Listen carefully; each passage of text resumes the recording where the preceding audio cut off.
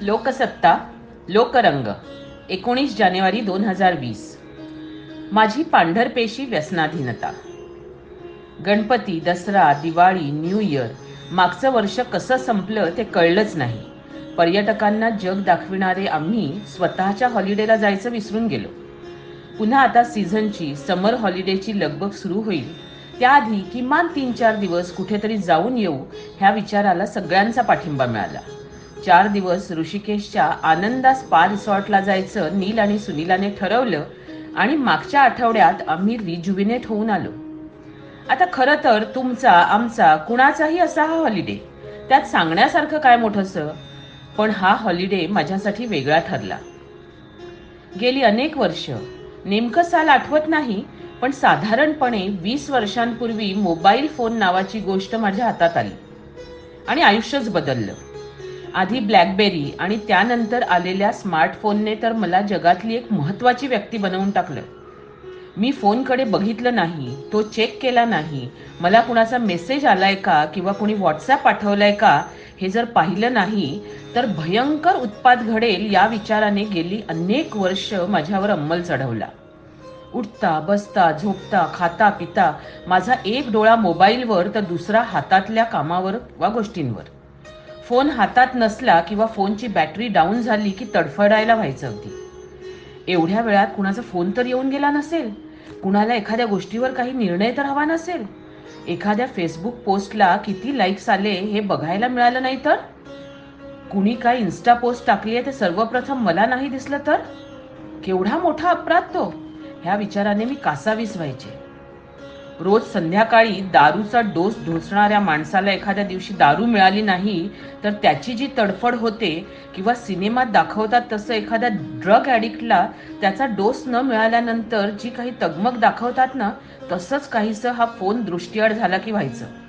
Drinks किंवा ड्रग्सची नशा करणारे नजरेत येतात, पण आमच्यासारखे फोन ॲडिक्ट मात्र we are busiest people on earth या भ्रमात राहून उजळ माथ्याने वावरतात. आम्हाला कळतही नाही की ही फोनची नशा आमचं मानसिक, शारीरिक, कौटुंबिक, सामाजिक संतुलन बिघडवते. ब्लॅकबेरीच्या छोट्या कीपॅडवरून मोठे प्रोजेक्ट, स्ट्रॅटेजीज ईमेल करण्याचं व्यसन त्यावेळी इतकं वाढलं की डॉक्टरांनी स्पॉन्डिलॉसिस झालाय तुला म्हणत दम दिला तेव्हा ते थोडंसं कमी झालं. पण तोपर्यंत तंत्रज्ञानाने प्रगती केली आणि माझ्या हातात स्मार्टफोन दिला. मग तर माझं वारू आणखी उधळलं. मुंबईत इथे असताना आणि नसताना आमच्या मॅनेजर्सवर अक्षरशः भडीमार व्हायचा.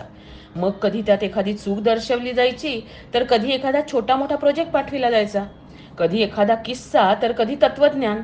आपल्यालाच सगळं काही कळतं याचा तो परिपाक असायचा. माझ्या ह्या बंबार्डिंगचा मारा इतका असायचा की जर कधी कुणाला काही मेसेजेस किंवा ईमेल मी पाठवले नाही तर तुम्हाला बरं आहे ना अशी विचारणा ते करायचे. मला आपण जरा अतिच करतोय हे ध्यानी यायचं, कळायचं, पण वळायचं नाही.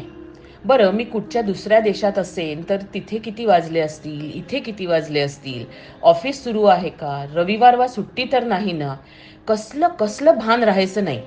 शेवटी ह्या गोष्टीला मी मोबाईल पिळवणूक म्हणू लागले. वय वाढायला लागलं तसं थोडंफार शहाणपण यायला लागलं असं म्हणायला हरकत नाही. अगदी आणीबाणीची परिस्थिती नसेल तर रविवारी किंवा ऑफिसच्या वेळेनंतर मी शक्यतोवर मेसेजेस वा व्हॉट्सॲप वा ईमेल पाठवणं कमी केलं. विसरू नये म्हणून एखादी गोष्ट पाठवलीच तर उद्या ह्यावर काम करा म्हणून तळटीप द्यायला लागले. प्लॅनिंगवर भर देऊन कधीही, कुठेही, केव्हाही काहीही करायची स्वतःमधली अँक्झायटी कमी केली आणि माझ्यासोबत बाकीच्यांनाही शांत केलं. माझ्या मनावर, हृदयावर, मेंदूवर, शरीरावर ताबा मिळविलेल्या त्या मोबाईल नामक यंत्राला थोडा थोडा वेळ पूर्णपणे बाजूला ठेवण्यात मला यश मिळायला लागलं.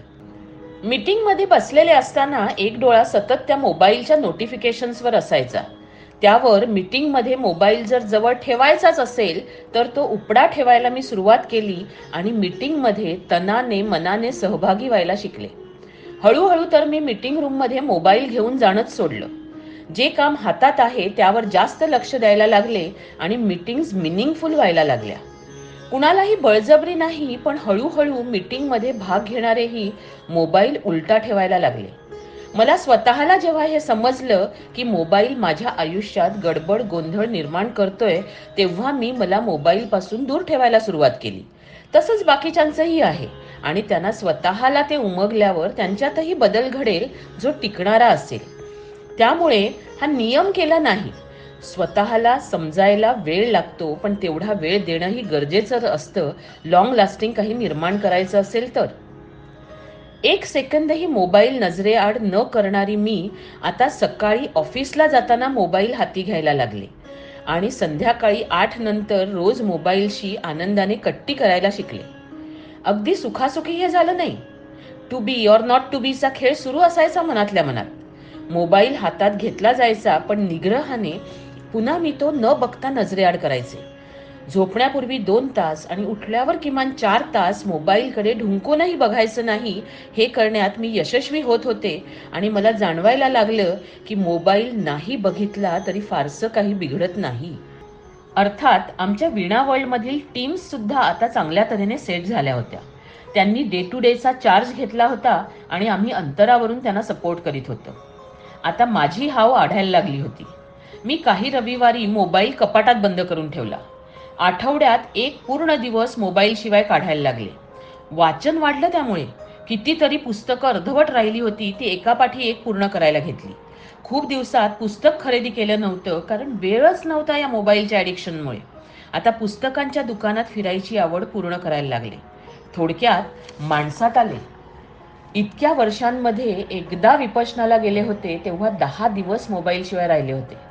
त्यानंतर खूप वर्षांनी प्रयत्नपूर्वक हळूहळू मोबाईलपासून दूर झाले आणि आत्ता ह्या ऋषिकेशच्या सुट्टीत 4 दिवस मोबाईल रूमच्या सेफमध्ये बंद करून ठेवला होता. अगदी यशस्वीपणे 4 दिवसांचा विरह मी सहन केला. पण आनंदाची गोष्ट अशी की तो विरह वाटलाच नाही, तर अचीवमेंटचा आगळा आनंद मला झाला होता. मोबाईलचा माझ्यावरचा अंमल कमी झाला होता. आता मोबाईल मला कंट्रोल करीत नव्हता, तर मी मोबाईलला कंट्रोल करीत होते. हल्ली एअरप्लेन मोडचा जास्त वापर होत होता माझ्याकडून. आता फेसबुक, इन्स्टा, लिंक्डइनची नोटिफिकेशन्स मला डिस्टर्ब करीत नव्हती. दिवसाचा कंटाळवाणा वेळ म्हणजे खास करून लंच टाईम नंतरचा, ऑफिसमधनं घरी येतानाचा, कधी विमानातला किंवा प्रवासातला वेळ मी मोबाईल चेक करण्यासाठी काढला. मोबाईल हा शाप नाही, तर ते वरदान आहे. मोबाईलशिवाय राहणं, कामं होणं आता अशक्य आहे. No doubt about it. पण त्याच्या आहारी न जाता आपण त्याचा सकारात्मक उपयोग करून घेतला पाहिजे. अन्यथा दारू वा ड्रग्ज इतकंच किंवा त्याहीपेक्षा भयानक हे व्यसन आहे, ज्याची लागण आपल्याला होणार नाही, ह्याची खबरदारी आपण घेतली पाहिजे. वेळ लागला, पण मी यात यशस्वी झाले. माझ्यासारखे कुणी असाल तर वेळीच सावध व्हा. All the very best. Mobile सारखीच आणखी एक सवय मी सध्या बदलतेय, ती म्हणजे एका पाठोपाठ एक करत रात्री नेट सिरीज बघण्याची. म्हणजे इथे हे मोबाईल सारखं वर्षानुवर्ष जडलेलं व्यसन नाहीये, तर आत्ता त्याची सुरुवात आहे. सुरुवातीलाच मला त्यावर घालायचंय. मोबाईलच्या आगीतून सुटले, आता नेट सिरीजच्या फुपाट्यात अडकणार नाही, ह्याची काळजी मला घ्यायची. शाळेतल्या मुलांना आई जसं फक्त 1 तास टीव्ही समोर बसायचं हे दरडावून सांगते, तसंच काहीसं मी मला स्वतःला सांगितलंय आणि ते मला अंमलात आणायचंय. थोडक्यात मी माझं स्वतःचं एक रिहॅबिलिटेशन सेंटर सुरू केलं, माझ्या स्वतःसाठीच. आणि मला लागलेल्या अदृश्य अशा नकळत जडलेल्या ह्या मोबाईल आणि टेलिव्हिजन नेट सिरीजच्या विषारी विळख्यातून, अगदी व्यसनातून स्वतःला वाचवलं आणि त्यात पुन्हा अडकणार नाही ह्याची काळजी घेते. पण अजून एक, क्रमशः